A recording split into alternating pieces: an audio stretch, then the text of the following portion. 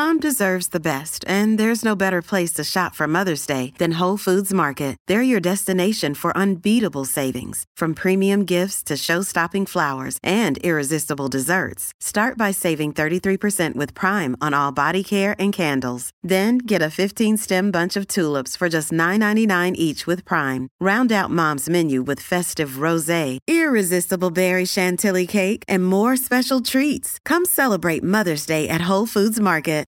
Tonight, a former short-order cook at Smokin' Joe's Corner is being held without bail on multiple murder charges.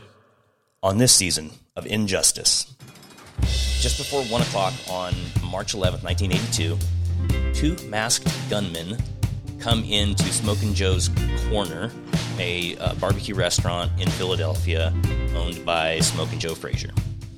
I definitely think there are a lot of things about the crime that lead me to believe that it was an inside job. I just can't see him wanting to hurt somebody. My name is Maggie Freeling. I am a podcaster and journalist, and I predominantly work in wrongful convictions. Sometimes I feel like I take one step forward, 2 steps back. He really is a kind and gentle soul. He is one of my favorite people. He's been able to persevere through so much adversity. It's inspiring. This gotta be a dream. This can't be real. He was going to do whatever he wanted to do.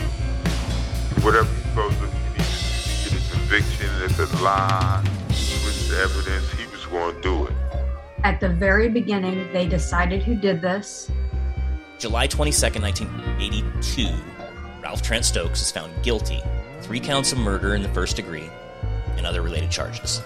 He is sentenced to death. All the articles just paint him as just like this monster.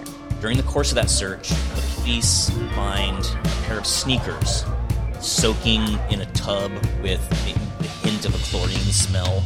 And that's it. Wherever you get your podcasts.